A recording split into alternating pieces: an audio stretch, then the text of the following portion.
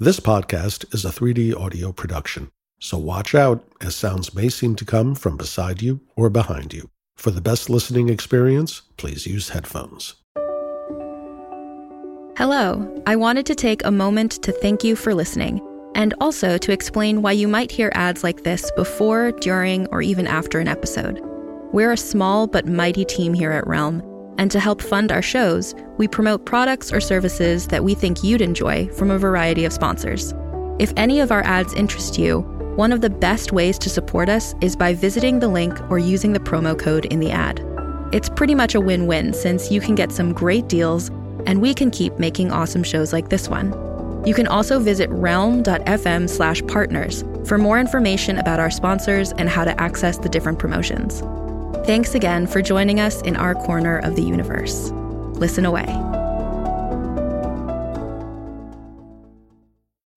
Every 5 minutes, someone dies while waiting for a compatible donor heart, liver, or kidney. On a remote island in Lake Superior, a team of geneticists strive to engineer an animal with human-compatible organs, thereby saving millions of lives. But these ancestors are not the docile herd animals they envision. Instead, the project spawns something big, something evil, something hungry. Ancestor by #1 New York Times bestselling novelist Scott Sigler is available for free on Apple Podcasts, Spotify, or wherever you get your podcasts.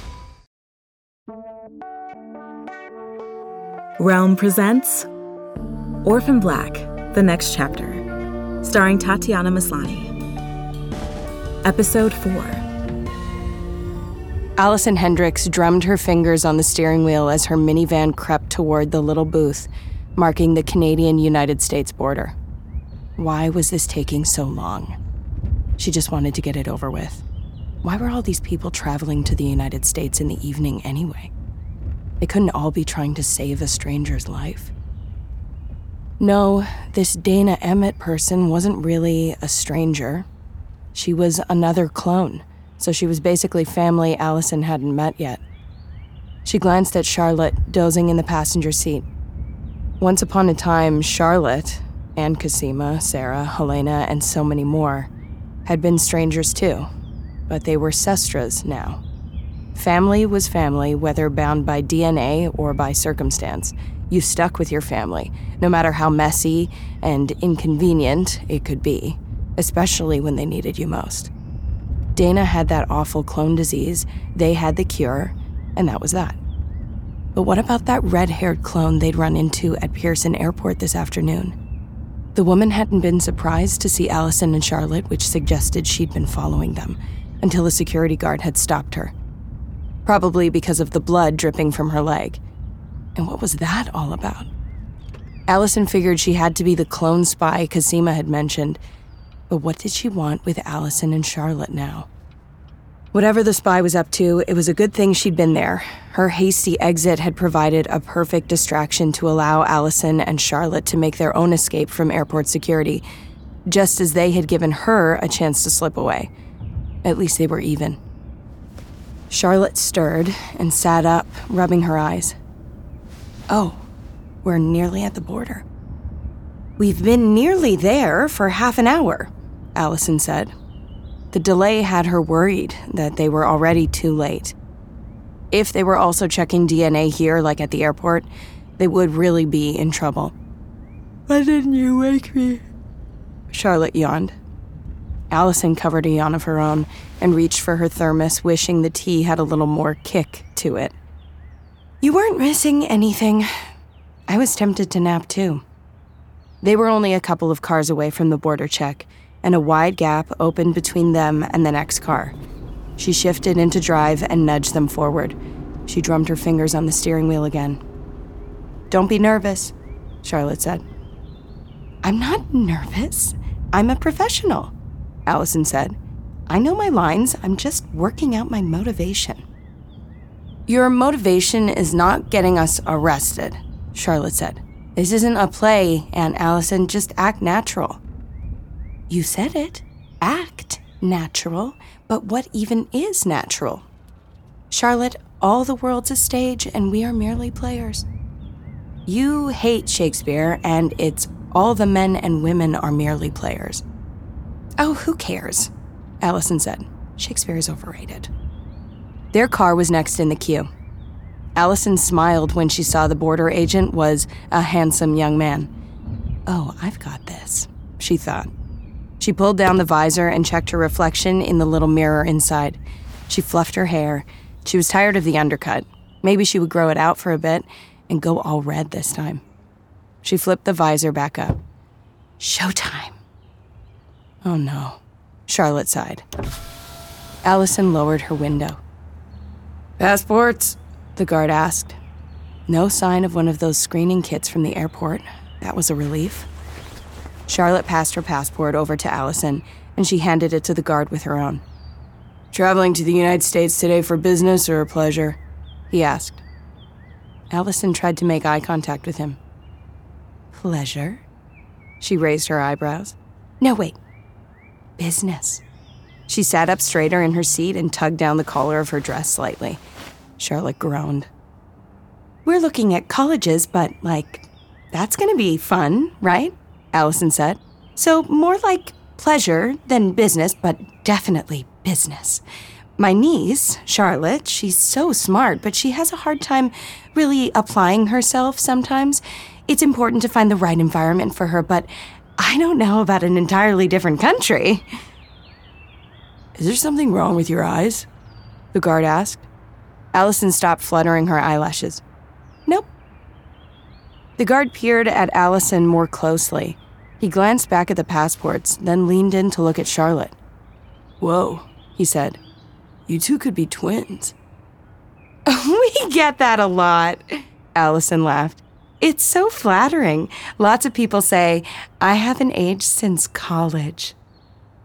And Allison, Charlotte said. Some folks are just blessed with good genes, he said. Yes, Allison said. Exactly. The man snapped the last passport closed. Well, everything seems to be in order. You know, blue is really your color, Allison said. I love a man in uniform. Even a border services uniform. Her eyes widened. I meant especially border services. Charlotte coughed. Thanks. I'm proud to wear it. He passed the passports back to Allison. You should be. You're the last line of defense between Canada and the United States, she said. It's nice when the public appreciates what we do. Will you be staying long? Just a couple of days. Have fun. He winked. Allison drove away slowly, keeping an eye on the guard in her mirrors. He was turning toward the next car in queue. Then she heard his walkie-talkie squawk. She jammed her foot on the accelerator and the car lurched forward, tires squealing. Charlotte squealed too. That went well, don't you think? Allison said. Charlotte snorted. We're in the United States, anyway, Allison said, cranking the radio. Stop complaining.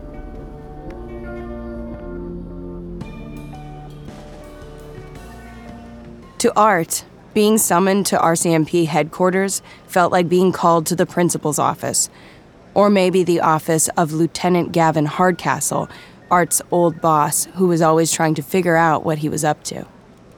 Art had been up to helping out his partner Beth, and then Sarah and the other clones, even covering up their crimes. So yeah, this felt just like old times. Art! Giasara Prianta rose from her desk when she saw him enter the bullpen. He wondered if the RCMP called the large squad room a bullpen like his police station did. Hello, Jay, he said. She shook his hand warmly and smiled. Thank you for coming in. I'm glad you could make it, especially on short notice. You said it was urgent, he said. I'm happy to help, if I can. She nodded. I've got something interesting to show you. She darted her eyes to both sides and leaned in conspiratorially. I think I've figured out what you can't share about your top secret investigation. Art felt a headache coming on. Oh? Follow me. He followed Jay to a door marked TCU. TCU? Art asked. Technological Crime Unit, the techies. Jay opened the door. These guys make miracles happen every day. It only looks like a miracle because you don't understand it. A short, pale-faced woman with wild curly hair and cartoonishly large round glasses spun on her chair to greet them as they entered. And we aren't all guys. Of course, Jay said. Natasha Fortin, this is Arthur Bell. Art extended a hand. Natasha stared at it without taking it until he awkwardly retracted it. Natasha is a digital forensic investigator, Jay said. That's where all the fun detective work happens these days. One of the reasons I got out of this line of work, Art said. A shame. I've heard you were pretty good at it, Jay said. Pretty good isn't good enough, Art said. But I'd love to know who you've been talking to. Everyone, Jay said. He glanced at the screen behind Natasha's head, wondering what she was working on, what Jay thought he might be interested in. It looked like some kind of video game. He squinted. That's just my screensaver, Natasha said. I turn it on whenever someone walks in unannounced. You never know who's coming in or what they're allowed to see. She hit the spacebar on her computer and the screensaver disappeared. It was replaced with Minecraft, which Art knew was definitely a video game since his daughter Maya had been obsessed with it for years. Nat, Jay said. Would you believe I was reconstructing a crime scene for, forensic reasons? Natasha said. Hey, I'm not your boss, but did you finish the thing? Relax, I've got it right here. She hit another couple of keys and switched over to a window showing black and white footage of a pair of glass double doors marked Grit. Before you make one of those CSI jokes about enhancing the video, this is the enhanced video. We painstakingly recovered the security recordings from the wreckage. Fire isn't great to storage media, or to anything, really. She tipped her head back. Just say when. When, Jay said. She caught Art's eye and shrugged. The video played, a sliding mosaic of pixels and fractured images.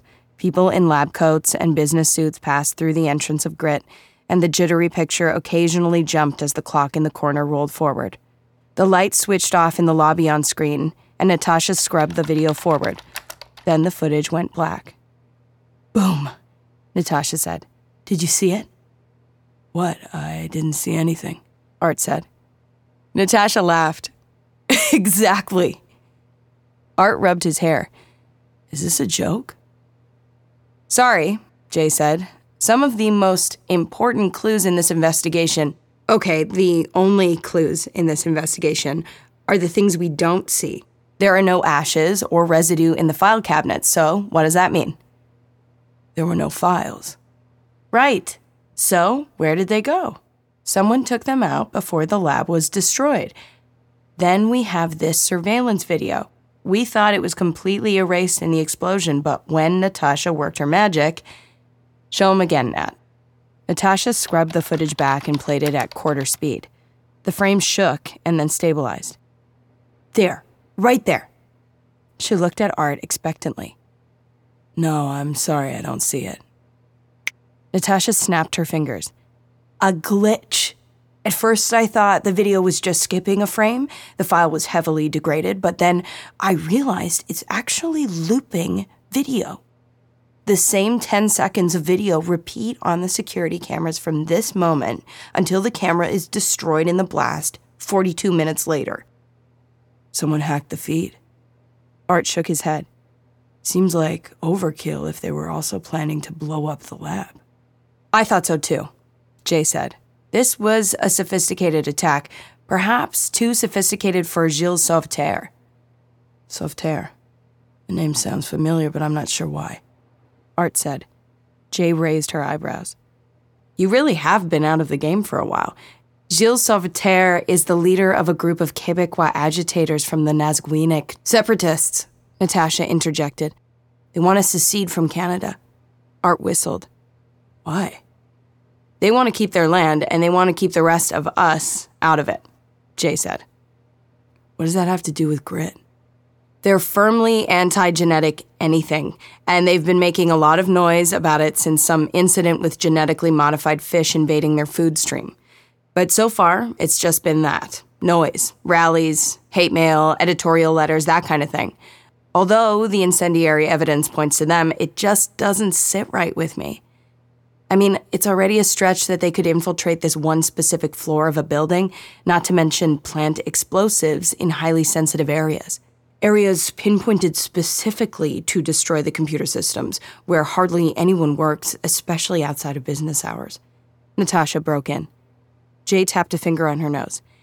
And not only does it seem unlikely that Sauveterre's people could hack a state-of-the-art security system, but I also don't know why they'd bother. They've always been pretty vocal about where they stand and all too eager to claim credit for their acts of protest. Terrorism, Natasha said. Sabotage. Sure, but since Grit blew up, silence. The separatists have gone to ground. They don't want any part of this, Jay said. Or they're afraid because they know they went too far, Natasha said. Maybe you're overthinking it, Art said. In my experience, sometimes the simplest answer really is the truth. Jay tilted her head to the side and scrunched up her nose. Really? That seems like the opposite of the cases you have under your belt. Not that I can get the details, since all the juicy ones happen to be sealed. Sounds kinda complicated to me. Art laughed. You have me there. But what's really bothering you about Sauveterre as a suspect? Grit doesn't seem like the kind of place I would target if I wanted to make a grand political statement or do any real damage, no matter what their past beef was. Salmon, Natasha said. What? Jay said. It was salmon, GMO salmon. Fine, salmon. But that's not all that's fishy here. Sauveterre seems almost too perfect a fit for the crime, on paper. And that's a problem because, Art asked. We can't even confirm he was still in Toronto at the time, and yet this is where the higher-ups are leading my investigation. So I'm working that angle because it's my job, but I'm also exploring other options, Jay said. Art smiled. She was a good cop with good instincts, even if those qualities were making his life incredibly difficult at the moment. Besides, nothing else about this case makes sense at all, so I don't see why this should be any different. Fair enough. So is this what you wanted me to see? Or to not see? Art hid the relief in his voice. No, there's one more thing, Jay said. This is the big one. Since the bomber would have had to be familiar with the lab and its security, I figured they must have been there before, probably recently. We scrubbed through all the old footage we could find and ran the face of every person who's visited the lab in the last month against the staff directory and criminal and law enforcement databases. Art felt his stomach drop. There was only one person who stood out. Jay tapped Natasha on the shoulder excitedly. The techie pressed a few buttons and played another snippet of video. A woman enters the lab. Art leaned forward. She turns toward the camera, enough for him to see her face. His eyes widened as he recognized her. Cosima. He pulled back and saw Jay watching him. She smiled triumphantly. You do know her? No, Art said. I don't think so. She narrowed her eyes. Come on, Art. I saw your reaction. You have to give me something. Look, if I've got her name right, you can tell me that much without violating any protocol, right? Art pressed his lips together. Sweat beaded his forehead. He nodded. Jay took a deep breath. Vivi Valdez? She watched him closely, so she saw his genuine puzzlement. That name meant nothing to Art, but he could use this as a way to keep playing along with Jay. I've never heard that name. What do you know about her? Art said. Jay's right eyebrow crept up.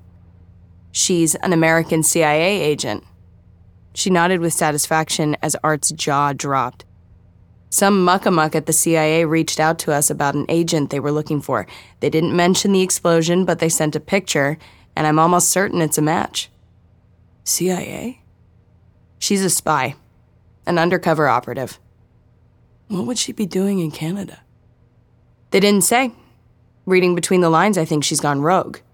And it seems she may have been planning this for a while, probably under an alias or two, like maybe Katya Obinger? Art shrugged. I told you I can't discuss that case. Or how about... Jay picked up a folder and opened it. She passed it to him, and he looked down to see a list of names and times. One name was highlighted in yellow marker, Cosima Niehaus. This time, Art did a better job of covering his reaction. What is this? He asked. A visitor's log from the lab. The electronic records were destroyed, but we still found a hard copy sign-in sheet, and we matched it back to the woman from the video. She was there the afternoon of the explosion, so now we have another name, or another alias, to be precise, and we have a face. Seems like you have a few names for one face, Art said. Can you tell me anything about her? I know you know something. Art's throat tightened. Oh no, he thought. It was just a matter of time before they decided to bring Cosima in for questioning. She was his family. All the Sestras were. He was even raising a clone. While they always had the threat of discovery hanging over their heads, the immediate danger of exposure, danger to their very existence, had been gone for over 10 years. Neolution, Dyad, that bitch Dr. Virginia Cody and P.T. Westmoreland, all dead, buried. Buried like he'd covered over this whole case, and it was all unraveling in front of him. No. Do you know her? Jay asked, her voice tense. She watched him closely. Cosima Niehaus. She pronounced it Cosima instead of Cosima, and he held on to that technicality. Never heard of her. He leaned forward. Can you zoom in on her face? Natasha grunted. Of course, but it won't look any clearer. She enlarged the video. Arthur's eyes burned as he stared at Cosima frozen on the screen. His stomach churned. There had to be a way out of this. He had to warn his family, protect them. Arthur? Jay asked. He glanced at her, and he knew. She was becoming suspicious of him. She knew he was holding back, but this was a test. She was learning how to read him and deciding if he was someone to be trusted or someone else to be investigated. He had to give her something. He sighed, rubbed his eyes. I'm sorry, you just took me by surprise is all. I don't know who that is, truly, but she looks a lot like someone I used to know. He drew in a breath. My old partner, Beth Childs. Your partner, Jay said. Are you saying that's her? Art shook his head. Impossible. She's dead. Jay slapped the table. Of course she is. I bet Valdez kills off her aliases when she's done with them, but I'd love to know how she infiltrated a Canadian police force without getting caught.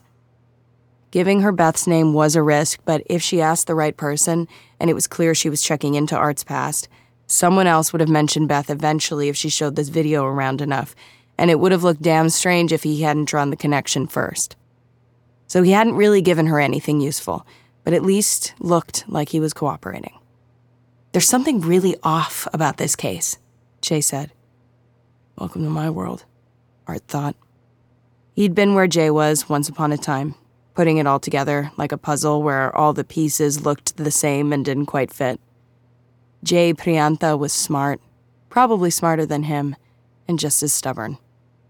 It was only a matter of time before she blew this whole thing open. How did she supposedly die?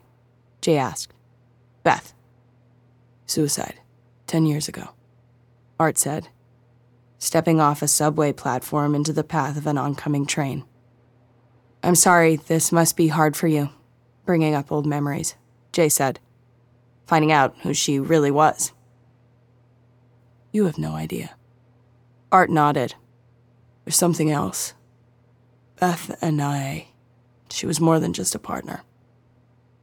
Wow, Natasha said. Jay's eyebrows shot up, but it was hard to tell what she made of that confession. The key was to make her feel like he considered her a confidant, to get her to trust him as much as he seemed to trust her, and to explain away any erratic behavior on his part because of his personal connection to it all. In the meantime, He needed to make sure the Sestras knew what was coming. Art pulled out his phone as if he'd just gotten a text. "Sorry, this is my daughter. She's wondering when I'll be home from work," he said. "You have 2 daughters, right? Maya and Charlotte?" Art nodded. He didn't think he'd ever mentioned his girls' names before. Jay was sending him a message. She was watching him. And if she dug deeper, if she got too interested in Charlotte, things were going to get even more difficult. Well, Art could send a message too. "What does the profile that you're building on me tell you?" Art asked. Jay looked at him solemnly. "That I need more data." Natasha giggled. Jay shot Natasha a look. "Thanks again for coming all this way, Art. I just wanted to show that to you, see what you made of it." "Sorry I couldn't be more helpful," Art said. "Me too," Jay smiled. "But at least I still have a lead. And when the government expands the new screening protocols to include facial recognition, we can search for this suspect across a much larger database. If the Valdez Niehaus thing doesn't pan out." "You think it'll go that far?" Art asked. "Blowing up a lab doing government work, killing a scientist? That's serious business, Art. We have to find the people behind it before they escalate to something worse." "I'm surprised you'd support a gross violation of people's right to privacy. It's overstepping." "At this point, I'll take any break in this case. And you know what they say, you have nothing to worry about if you have nothing to hide." "Everyone has something to hide," Art said. "So you gonna bring her in? Niehaus or Valdez or whoever?" "If she's actually CIA, I don't want to spook her and let her slip away, not to mention the risk involved with taking a foreign agent into custody. I'll let our contact know about this video and then we'll see if we can find her. Keep tabs on her." He nodded. "Good, that's how I'd play it." That bought them some time at least, but the net was tightening. She patted Art on the arm. "I know I've put you in an awkward situation, and I appreciate your assistance. I won't bother you again, unless I have to. Just put this out of your mind." Fat chance. He had to warn Cosima she was a suspect now, not just of the bombing, but of being a hostile foreign agent. She needed to lie low, stay away from her place. He had to warn everyone. Once the government started searching for Cosima's face everywhere, it wouldn't just be a game changer. It would be game over for the Sestras and their fellow clones all over the world.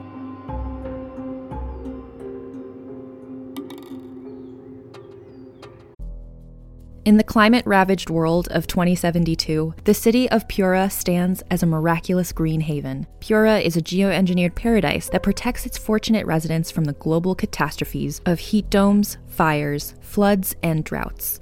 In a time when the world outside is unsafe, it's vital for Pura's existence that people rally behind the purpose of the city, and Demetria Lopez, head of the city's public relations, tirelessly promotes its idyllic image. But when she stumbles on a dark secret that, if exposed, would be the downfall of Pura's existence, she must decide who and what she's willing to protect. From Wondery, the makers of Academy and Dr. Death, The Last City stars actors Ray Seahorn, Jeannie Tirado, and Maury Sterling. Follow The Last City on the Wondery app or wherever you get your podcasts. You can binge all episodes of The Last City early and ad-free right now by joining Wondery Plus.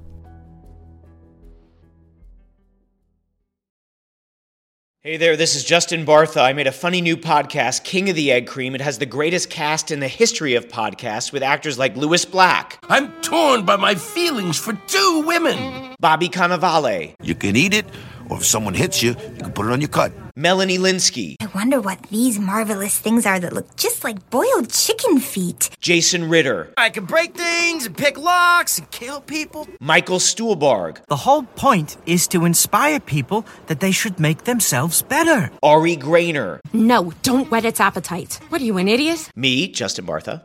That's not just any egg cream, that's a Lemke's special. And all narrated by the hilarious Richard Kind. This is the story of Harry Dalowitz and how he rose from nothing to become New York's King of the Egg Cream. So if you like funny true stories, come listen to King of the Egg Cream, available wherever you get your podcasts. Vivi Valdez gazed blearily out the open window of her rental car across the street to the charming 3-story house in Bailey Downs. She looked at her phone, and when the blurriness cleared, she confirmed the address she'd gotten from running Bang's license plate in the CPIC database. It had led her here, to the home of Allison and Donnie Hendricks. Somehow, she barely remembered driving here from the airport. But she did recall clearly the moment that her lookalikes had spotted her. She would have escaped their notice if that guard hadn't detained her in his misguided attempt to help her. Damn her bleeding leg. When they distracted him, she'd managed to limp away. After evading airport security and getting back to her rental car, she had driven until she couldn't handle the pain anymore and then pulled onto an old, abandoned service road. She had grabbed the med kit from the trunk and tumbled into the backseat to examine her profusely bleeding injury. Chewing Vicodin tablets had soon dulled the pain to a distant, throbbing ache instead of burning agony, until she reopened the stitches and dug around inside the wound with gloved fingers. Everything had gone red and soft around the edges of her vision, but she eventually found the culprit, a small shard of glass left over from the explosion. She gritted her teeth and doused the deep cut with 99% isopropyl alcohol and blacked out. She had come to after nightfall, woozy and foggy-headed, and set to the grisly, excruciating work of stitching herself back up with trembling fingers. She had cleaned and tightly bandaged the wound and changed into a clean pair of loose-fitting pants. Finally, she had tossed the emergency solar blanket from her kit over the blood-soaked back seat. She was definitely losing her rental deposit. Now she popped another Vicodin while she watched the house. With Allison and her identical companion gone, this was the only way Vivi could find out who they were, where they were headed, anything about them. This was the only fresh lead she had. She hadn't made any progress in finding out who had bombed Grit or who had access to the biological weapon. And if she didn't get Arun something ASAP, more people could be at risk. If, during the course of her investigation, she found out anything about why 3 other women shared her face, that would just be gravy. Unless the answer was that she was losing her mind. She shook the uncomfortable thought away. Unfortunately, the lights were on in the house. Someone was home. She would have to wait a little longer to sneak inside and find the answers she needed. Half an hour passed, and then she finally caught a break. The lights went out, and soon the garage door opened. A dusty blue station wagon rolled out, Donnie Hendricks at the wheel, 2 kids in the back. The garage door closed, and the car drove off. Perhaps they were going to dinner, which would give her an hour or 2 to do her thing. This was her chance. She gave it another 5 minutes before she climbed out of the car. She stood up too fast and had to grab onto the door as the world spun. She needed to go easy on the pain meds if she wanted to keep her mind sharp. She made her way carefully across the street to the dark house. "Hi, Allison!" Shit. Vivi froze and slowly turned to see a white, blonde woman walking toward her on the sidewalk with a big German Shepherd. Vivi plastered a fake smile on her face and casually checked her knit cap. The precaution of disguising herself to more closely resemble the people she was impersonating had already proven to be a good one. At least this woman recognizing her as Bangs put a dent in the losing her mind theory. "Hi," Vivi said. The woman frowned and studied Vivi's face. "Are you all right?" "Actually, I'm not feeling well. I just need to get to bed." She licked her lips, but her mouth was dry. The woman looked disappointed. "Oh, Allison, are you high?" "I took some pills for a migraine." Vivi wasn't even lying. She had a pounding headache now, and she thought she was going to throw up. The woman sniffed. "Where's Donnie?" "He just took the kids out to dinner." "Good. They don't need to see this, do they?" the woman said. "I'll help you inside." "That's not..." The dog suddenly lunged toward Vivi, growling and barking. The woman grimaced and dug in her heels as it strained on its leash. "Stop that, Keanu," the woman cried. "I don't know what's gotten into him. He usually loves you. I better go." "Good idea. Call if you need anything." "Thanks. Good night." Vivi waved and moved unsteadily up the path and the stairs to the front house. The woman dragged away the snarling and snapping dog. It took Vivi a few tries to pick the lock, but it wasn't all the fault of the Vicodin. It was a far more complicated lock than she would have expected on a suburban home in a quiet neighborhood. The kind of lock someone used when they had something to hide. "All right, Allison Hendricks. Who are you?" she said to the empty house. She pulled out a pen light and started exploring. In the living room, she sat down heavily on the couch and squeezed her eyes shut against the pounding in her head and breathed in and out slowly until her nausea settled. She felt herself drifting off and jerked awake, slapping her cheeks to ward off drowsiness. "Get moving, Vivi." Ignoring the fact that she was investigating a woman who looked just like her, she went through the comfortable routine of looking for clues and information. She slowly assembled a profile of the family, which consisted of Allison's husband, Donnie, and their kids, Gemma and Oscar. The older girl was the same age Vivi had been when her parents were killed on a mission, and she had lost all of this: the suburban house, the smiling parents, the illusion of a happy, normal family life. In the bedroom, the night table drawer stuffed with sex toys suggested Allison and Donnie weren't as straight-laced as they appeared. But she was more interested in the picture on the dresser of Allison with another woman wearing smudged eyeliner, not Niehaus or the younger girl, but still with Vivi's face. She grabbed the photo and leaned her back against the dresser. She suddenly felt short of breath and her palms itched. How many of them were there? She could buy that they were quadruplets, but that didn't explain why Vivi resembled them. And there was that younger girl she'd seen at the airport with Hendricks. Could they all be related somehow? "Who are you?" she whispered to one of the familiar faces with wavy bleached hair and shadowed eyes.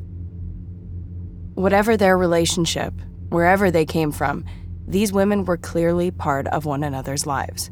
They hung out together, took care of one another's kids, celebrated holidays as, well, a family. Vivi felt a twinge of something. Envy? She didn't have parents anymore, and thanks to them, she didn't have connections with all these people who shared her face. Now more than ever, she wished she could talk to them, ask how could they have done this to her. Why did they let her believe there was something wrong with her mind when the imaginary Vivis were real and living their lives together without her? She shook her head. Focus. She put the photo back and left the bedroom. She was here to find out how Allison and Cosima were linked to that explosion and possibly the biological attacks in Boston. Those answers had to come first, and then maybe she would be able to ask all the other questions swirling around her head. The file cabinet in the office was easier to open than the front door, and it was stuffed with pieces of their personal and professional lives. Tax forms, invoices, receipts, report cards, school drawings, and even the password to the computer, on a Post-it, naturally. Donnie ran a construction business that specialized in home renovations, which had been featured on one of those house-flipping reality TV shows. Allison ran an online craft shop and was an all-around supermom. Gemma was a brilliant underachiever. Oscar was about as average and unremarkable in everything as his dad. But Vivi's instincts told her there was more to the Hendrickses than there seemed, and her instincts were rarely wrong. She would find something if she just dug deep enough. Vivi found another computer in the laundry room, which was also crammed with plastic bins filled with buttons and pins, string, and felt. This crafty mom thing wasn't just a cover for some other nefarious business dealings after all. It was Allison's way of life. She also had a Korg, an electric guitar, a drum set, and clearly some kind of midlife crisis. At first glance, the edgiest thing she did was homebrew kombucha tea. She woke the computer up and saw the password screen. She tried the passwords from the post-it upstairs, but none of them worked. She took a USB thumb drive from her pocket, plugged it in, and rebooted the computer. She sat to rest her leg and sipped kombucha while she waited for the algorithm to crack the password. On a military or government computer, it could take hours, but most people chose ordinary or simple words and were susceptible to dictionary attacks or brute forcing. It didn't take long to get into the system. Vivi checked the password. Sestra, the word for sister in several Slavic languages. She installed a key-logging script and remote access program from her thumb drive that would allow her to connect back to this computer if she needed to. And then she started copying Allison's files, most of which were unsurprisingly sleep-inducing, like her meticulous financial records for the house and business. But there was an interesting-looking file on the desktop labeled Orphan Black Manuscript Draft 6, Helena. She popped it open and began reading. My story is an embroidery with many beginnings and no end. But I will start with the thread of my sestra, Sarah, who stepped off a train one day and met herself. Vivi drew in a sharp breath. This start of this story sounded like her life lately, ever since she had come to Toronto. Was it possible it was her story, too? As much as Vivi wanted to keep reading the manuscript, she didn't have time for this, for any of these fanciful thoughts. She had a job to do. Later, when lives weren't in danger, she would dig deeper.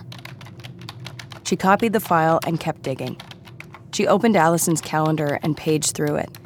This woman was incredibly organized.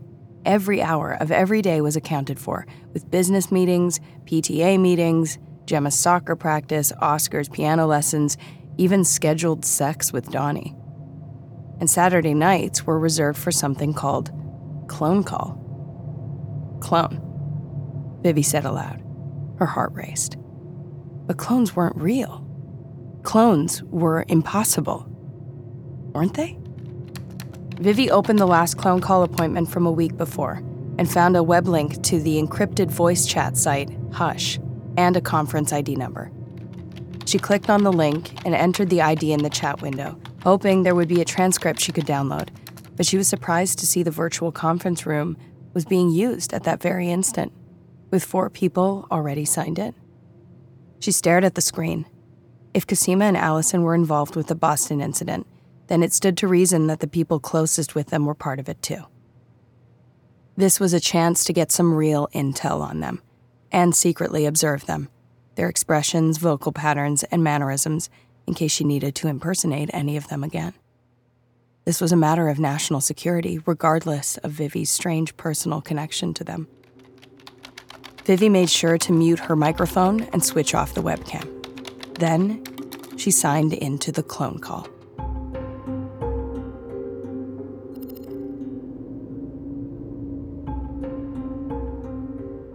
Charlotte was exhausted after their long drive, and her leg ached in its exoskeleton.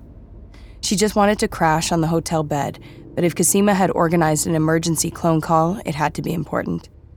She sat next to Allison and logged into their secure video chat software. Sitting cooped up in the car for 5 hours hadn't been as tiring as listening to and Allison the whole time. The older clone just couldn't seem to stand silence. On the other hand, Allison's stream of consciousness monologuing had been a distraction from Charlotte's own thoughts, which tended to become a bit of a feedback loop. She couldn't let go of an idea once she'd had it, or give up solving a puzzle that was plaguing her. If there was one trait all the Leda clones shared, it was their stubbornness. That, and an autoimmune disease that attacks their epithelial tissues and manifests as a respiratory illness that, if unchecked, ultimately led to death. But you can't win every genetic battle, and fortunately, the inoculation was in Charlotte's bag right now and would be with Dana in Boston tomorrow. All they had to do was sneak into a hospital undetected and dose her with the cure, without revealing their identities or the existence of clones. Easy. Cosima and Delphine were already in the chat, and Sarah joined a moment later. She looked like she had just gotten out of bed, Her hair was tangled and messy, and she wore an oversized t-shirt from some rock concert. Another person logged into the chat.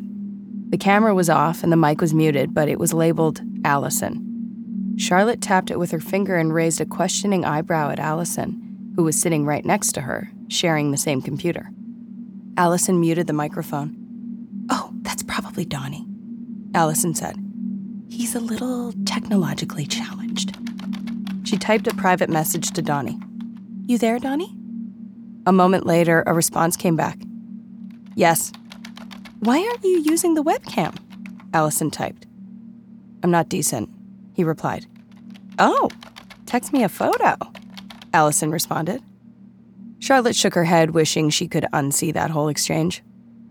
"Okay, I guess we'll get started," Cosima said.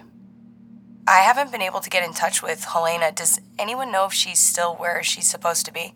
"Still doing that wilderness thing with the boys. Fee can't make it either. His in-laws are visiting this week," Sarah said. "And Donnie's listening in from home," Allison said. "What about Dad?" Charlotte asked. "I thought he was going to be on this call?" "He changed his mind, said it was too dangerous," Cosima said. "Of course he did," Charlotte laughed.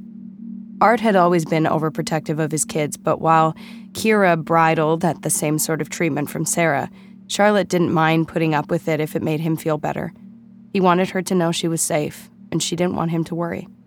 She just hated that she hadn't told him where she was going, and was nearly arrested because of it, and that she couldn't call him to apologize. "He's pretty sure this RCMP officer, Priyantha is the name in case she tries approaching any of you, is keeping a close eye on him," Cosima said. "But the good news is he's also keeping a close eye on her. They don't know anything definitive yet. Art's trying to keep it that way. It's only because he did such a good job covering our tracks that they haven't been beating down all our doors," Sarah said. "Him and Dyad," Delphine said. "If the RCMP keep poking at this, if they get wind of the later clones, the house of cards we've been protecting could collapse." "They're well on their way there," Cosima said. "More on that later on. Are you guys in Boston already?" "No, we stopped in Chicopee overnight," Allison said. "I could barely keep my eyes open on the road." "Chicopee, where is that?" Delphine asked. "In the middle of nowhere, Massachusetts," Charlotte said. "You're in the States. What for?" Sarah asked. "I thought this call was about the bombing and some clone spy cause. What's going on?" "We ran into that clone spy at Pearson," Charlotte said. And Allison cut her off and quickly gave the group a rundown of what had gone down with the redhead at the airport and how they had gotten away. Sarah looked increasingly agitated as she heard about the ramped-up security screenings. Allison couldn't help herself from embellishing their harrowing trip across the border. "You okay, Charlotte?" Sarah asked. "Fine. Just tired and worried about tomorrow," Charlotte said. "Hey, you got this," Sarah said. "Thanks, Aunt Sarah." "How long will this increased airport security be in effect?" Sarah asked. "About that." Delphine leaned more into frame beside Cosima. "I had a coffee date with Eloise Thibault this morning, strictly off the record." Cosima made a bemused face at the mention of Delphine's date. "She told me they're going to expand the screening program to the land borders," Delphine said. "They're worried there'll be another attack, and despite their main suspect being domestic, finding Katya's file as them believing there may be foreign involvement. That, and this is just a convenient excuse to implement unethical security checks they've been trying to push through for years, all in the name of public safety." "How are we going to get home?" Allison said. "It will take them some time to implement this at the scale of the land border crossings," Delphine said. "I would advise you to try to make it back before they do." "So if they catch the person responsible for the bombing, will they reduce security again?" Sarah asked. "Of course, that's my recommendation," Delphine said. "But I fear that this level of security may become the new norm. It's difficult to roll these kinds of programs back. Human rights be damned." "And there's the little problem that any of us would provide a positive ID for the blood they're looking for," Allison said. Not to mention that they might notice identical DNA in 2 different people.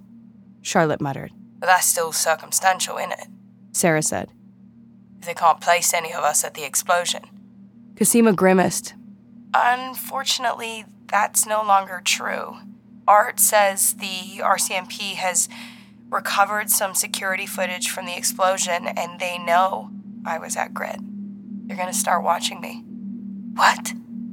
Why didn't you tell me that? Delphine said.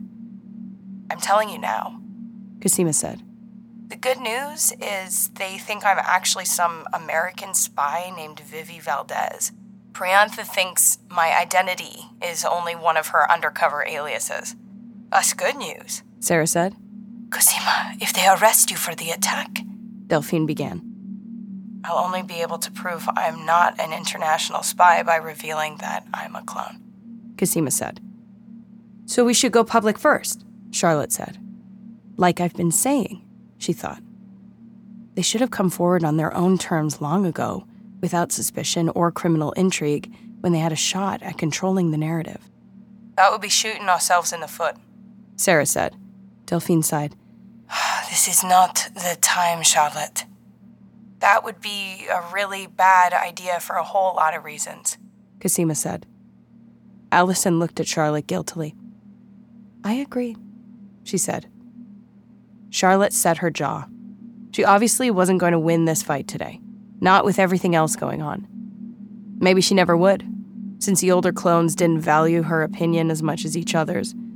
She might be younger than them, but she was still a Lita clone, and her life mattered just as much.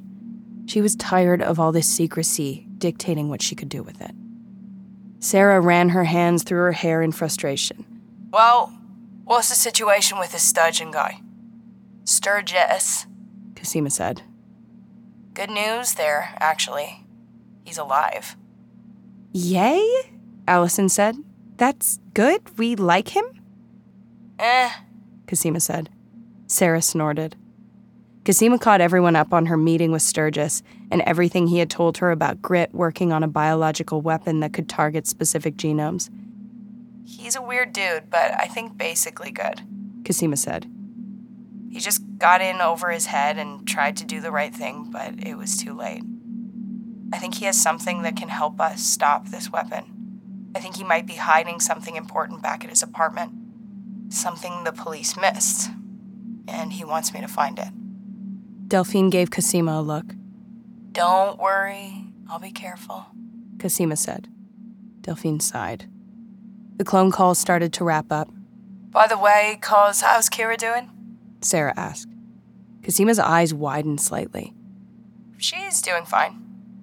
Good, Sarah said. It's just weird she's not responding to my text. Is it? Allison asked. She needs a break. Give her some space. Well, is she around? Sarah asked. She is not home right now, Delphine said.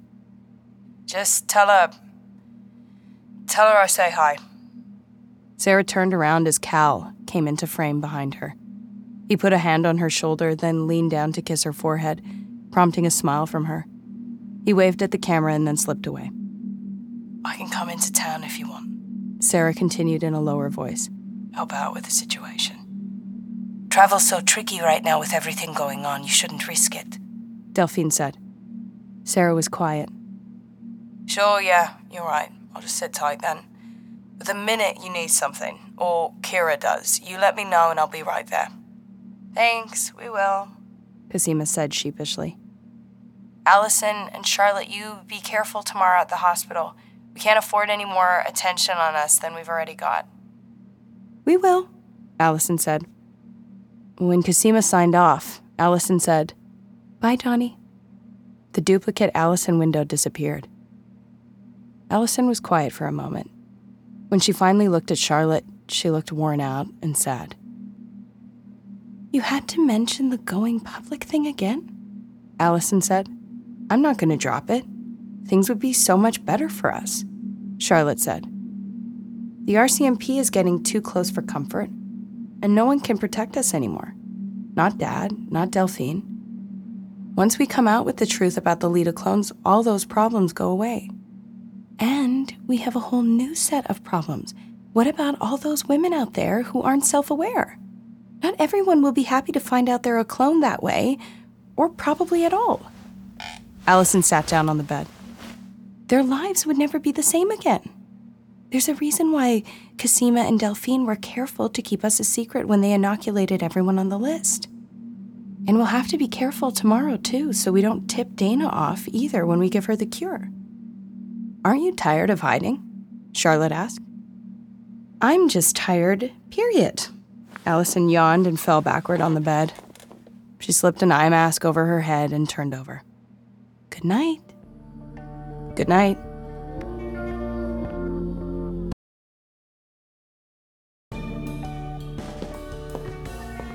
Kira Manning poured herself another cup of coffee from the office coffee pot and brought it back to the Gene Keep lab. Bringing food into the lab was technically against the rules, but so was being in there after hours, or staying overnight in the supply closet. She also definitely wasn't supposed to be processing her own DNA using Gene Keep's equipment. Kira was breaking all sorts of rules these days, which should have been scary but was kind of exciting. Like she was finally living. She could see why her mother had such a hard time doing what she thought normal moms were supposed to do, but that was as much as Kira was willing to allow her. It was hypocritical to get upset about your daughter not being in high school when you didn't graduate yourself. Anyway, she planned to not only finish high school through her online courses, but also to graduate early. Her mother thought she was giving Kira a normal life, a safe life, but those were just different words for boring and stifling. Given the choice between one more day under her mom's watchful eye and dealing with school bullies, she would take the bullies any day. Otherwise, she didn't exactly miss school. She had a hard time making friends, and it seemed she wasn't necessarily cut out for doing what she was supposed to, either. Maybe there was a gene for that. She just wasn't the kind of person to care about school dances and sleepovers, as if her mother would even let her do that sort of thing. And she wanted more from life than good grades and an after-school job flipping burgers or whatever. She wanted to do bigger things, and she was convinced her destiny was in her DNA. Kira sipped the lukewarm coffee and checked the time. 2 a.m. She needed to get some rest, but she couldn't go to sleep until the Ad-Spectra nanofiber sequencer was done sequencing her genome. So she had been killing time surfing the web, only the network was so freaking slow. A new text message arrived from Charlotte. A black image with some blurry lights. What is that supposed to be? Are those ghosts? Kira texted. The USA. The bit I can see from my hotel window, anyway, Charlotte texted. It's just like I pictured it. Why are you still awake? Worried about tomorrow? Kira typed. No, and Allison kicks in her sleep. What's your excuse? Still thinking about Emmeline? Kira's face flushed at the mention of Gene Keep's junior community liaison, who had been onboarding Kira in her internship. I'm processing my DNA. Processing DNA? Is that what they're calling it now? Stop it. Unlike the mobile units being deployed at airports, which could quickly process a DNA sample from a cheek swab and select for specific identifiers, Gene Keep's bulkier, commercial-grade equipment required blood and saliva samples to be manually processed, which was extremely time-consuming, but resulted in a much more complete analysis. Although Kira hadn't been trained to process samples as a lowly intern, it was easy enough to find the steps online, and you didn't grow up around brilliant women like Aunt Cosima and Aunt Delphine without learning your way around a lab. They'd had Kira managing her own mouse line since she was in junior high, before Mom moved them away from everyone and everything. Kira was genuinely excited by Gene Keep's mission of preserving and studying unique genomes and potentially rejuvenating rare or lost mutations, but having access to their equipment and resources was a nice bonus too. She was taking a big, personal risk, though. Getting caught meant more than getting fired. If they got a look at her genetic mutations, the questions would begin, and she would begin feeling like a lab rat herself again. For once in her life, Kira was taking charge of her own future by running away to work here and then putting herself under the microscope. Maybe she was making a mistake, but it was hers to make. It was her choice. She wasn't going to be a tool for anyone else, or someone to be protected or sheltered. She was done with all that. BTW, Charlotte texted. Had an emergency clone call tonight. How'd that go? Kira typed. There's a lot going on. I suggested we go public again, but no go. Totally shut down. Of course. Just remember what we agreed on. Absolutely, Kira texted. Also, your mom seems to be doing well. She's worried about you, but she's good. Kira smiled. Thanks. Though her mom's overprotectiveness and paranoia were major pains in the ass, which was why she needed a break from her for a while, she also had taught Kira to be smart and careful.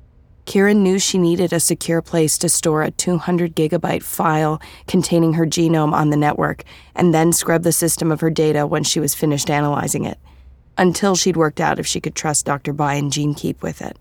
She also liked the idea of burying it somewhere in the database, anonymized, so that one day people could benefit from her potentially life-saving mutation without making her the subject of study. In the meantime, she wanted to compare her genome to all the other hundreds of thousands of DNA sequences GeneKeep had stored. Of course, Kira knew exactly where to look. A gene called Lin28A, which acted as a molecular switch in embryonic development that regulated stem cell metabolism.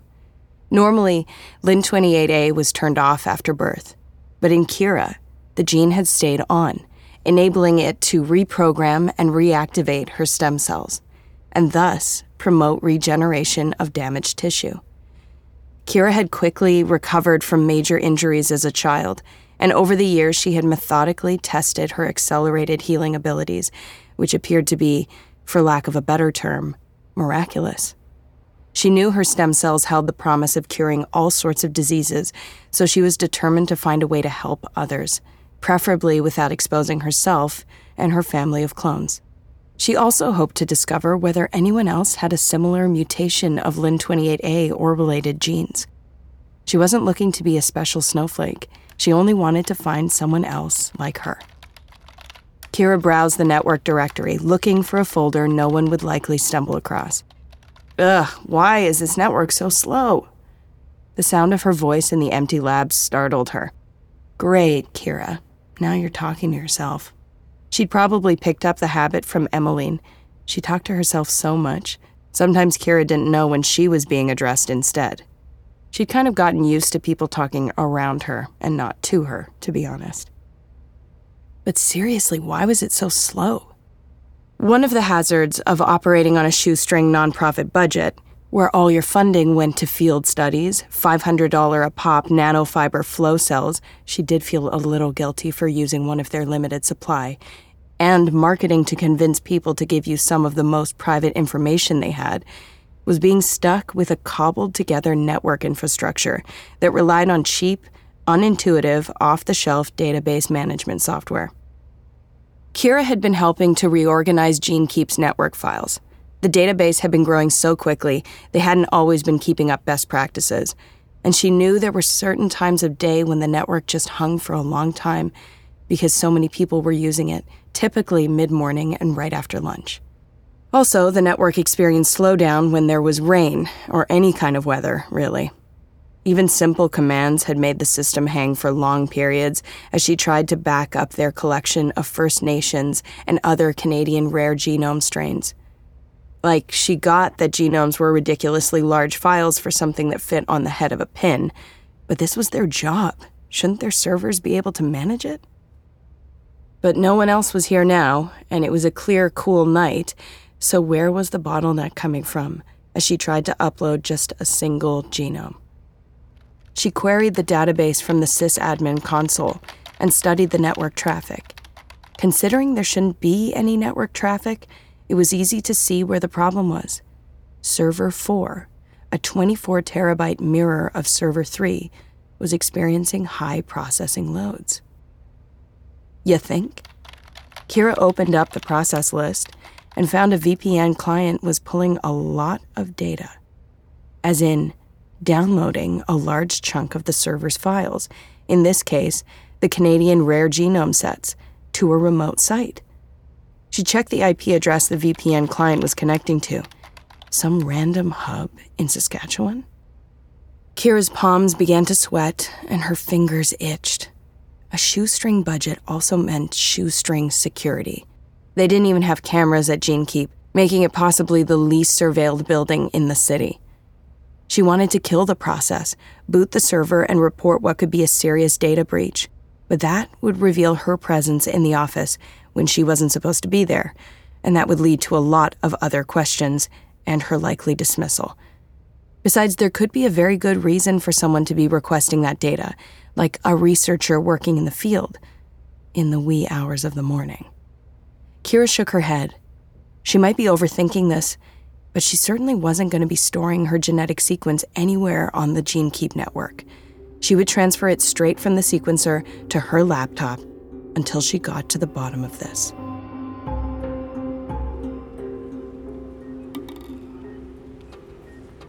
"There is no patient here with that name," said the young Desi woman at the hospital's welcome desk.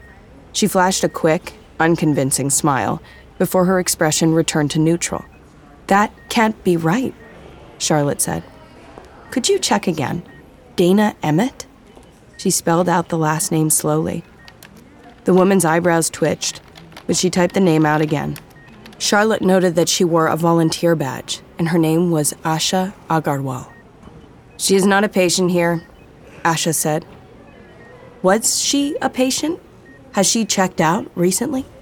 Charlotte asked. What if they had just missed her? The woman's eyes flicked to her screen. "I cannot share that information." Charlotte glanced at Asha's keyboard. She just needed 30 seconds with the database. "Can I help you with anything else?" Asha asked. "You haven't helped me at all," Charlotte thought. "No, thank you. I'll call my aunt to check my information." "Have a nice day," Asha said. Charlotte turned away. She pulled out her cell phone while she slowly wandered to the hospital's waiting area. She called Allison. "Done already?" Allison said when she answered. "Great. We'll have time to swing by Harvard so you can talk to them about their postgrad programs."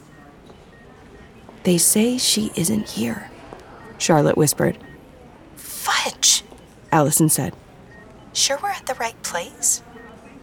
The Save a Dime page mentioned that she was being treated at Folger Hospital. Charlotte sat in a corner of the waiting area where she could talk quietly without being overheard and still see the front desk. "That page was taken down," Allison pointed out. "Maybe there was a mistake." "Or a cover-up," Charlotte said. "Which seems more likely, a mistake or a conspiracy?" Allison asked.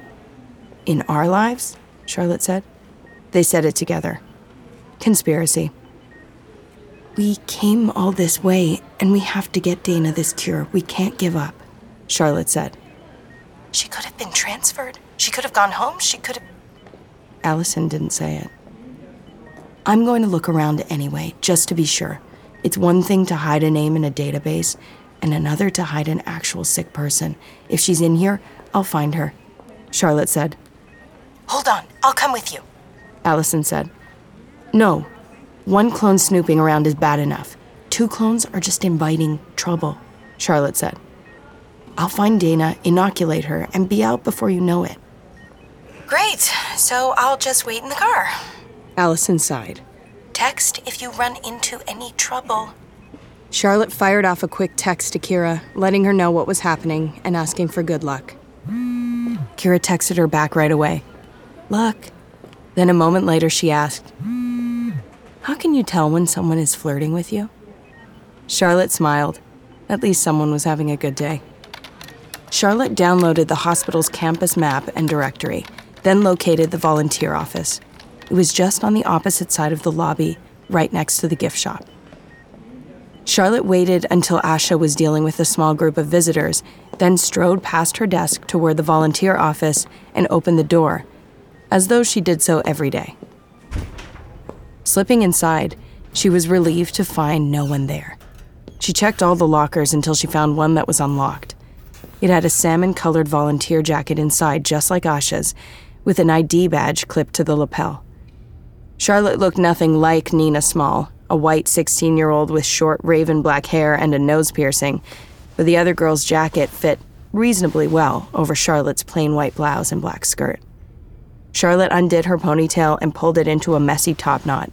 She grabbed a pair of glasses from the lost and found bin and slipped them on for good measure. She turned the badge to face inward and started to open the door. Then she spotted the mobile library cart beside it. The book cart gave her the perfect opportunity to visit every patient room in the hospital. If Dana was in here somewhere, Charlotte would find her, eventually. After visiting 58 hospital rooms, making small talk, and exchanging worn paperback books, Charlotte was tired and impatient. This was the top floor, the last one with patients, and she still had an entire other unit to get through. Charlotte walked toward the East Wing as quickly as her cart and her exoskeleton allowed her, but she was drawn up short by a security guard sitting at the entrance to the East Corridor. She decided to just push through until he stopped her. "This wing is closed, miss," he said, not even looking up from his phone. He was playing some game with colorful, flashing fruit. "What?" Charlotte asked. "The whole wing? Since when?" "Yep, the whole place since a few days ago. Anyone in there isn't in any condition to be reading." Charlotte's heart raced. This had to be it. Dana's post had gone up and disappeared a few days ago. "Okay, thanks," she said. She wrestled the cart around and headed away. "Hey, can I see your ID?" the guard asked. Charlotte closed her eyes, gritted her teeth, and lurched to the side with a pained cry, knocking the wobbly book cart over and scattering its contents everywhere. She clutched her leg and rocked on the floor. "Miss, are you okay?" The guard rushed over. "It's my leg," Charlotte said, her jaw clenched. "Can you get help?" Sure, just don't go anywhere." "Couldn't, even if I wanted to." Charlotte sucked in a sharp breath. "Ow!" If only Aunt Allison could see me now, Charlotte thought. But no, she would just be worried about the circumstances of the performance. The guard pulled out a walkie-talkie and started calling for help as he rushed down the hall. He glanced back at her once, but as soon as he had turned the corner out of view, Charlotte was up and running down the hall.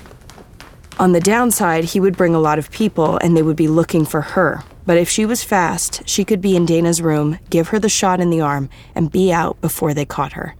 She made note of the emergency exits and reached around for the small pouch containing a syringe preloaded with a dose of the cure for the clone illness. Most of the rooms were open and dark, except for one on the far end of the hall. The door was closed with the word "stop" in big red letters, followed by "airborne, contact isolation." That was strange, considering the clone disease wasn't contagious, but maybe these American doctors were more clueless than they seemed on TV. The sign had some cartoon drawings of people walking through various steps. 1, stop and check with staff before entering room. She had sort of done that part. 2, wash hands before entering and leaving. Charlotte squirted some hand sanitizer from a dispenser onto a palm and rubbed her hands together vigorously. 3, wear an isolation gown, gloves, and mask. Charlotte looked around and grabbed a flimsy gown from a cart along with gloves and a face mask. She hesitated. This didn't feel right. If this was Dana, why was she in isolation and under guard? But Charlotte had visited every other patient room, so if she was in the hospital, she had to be here.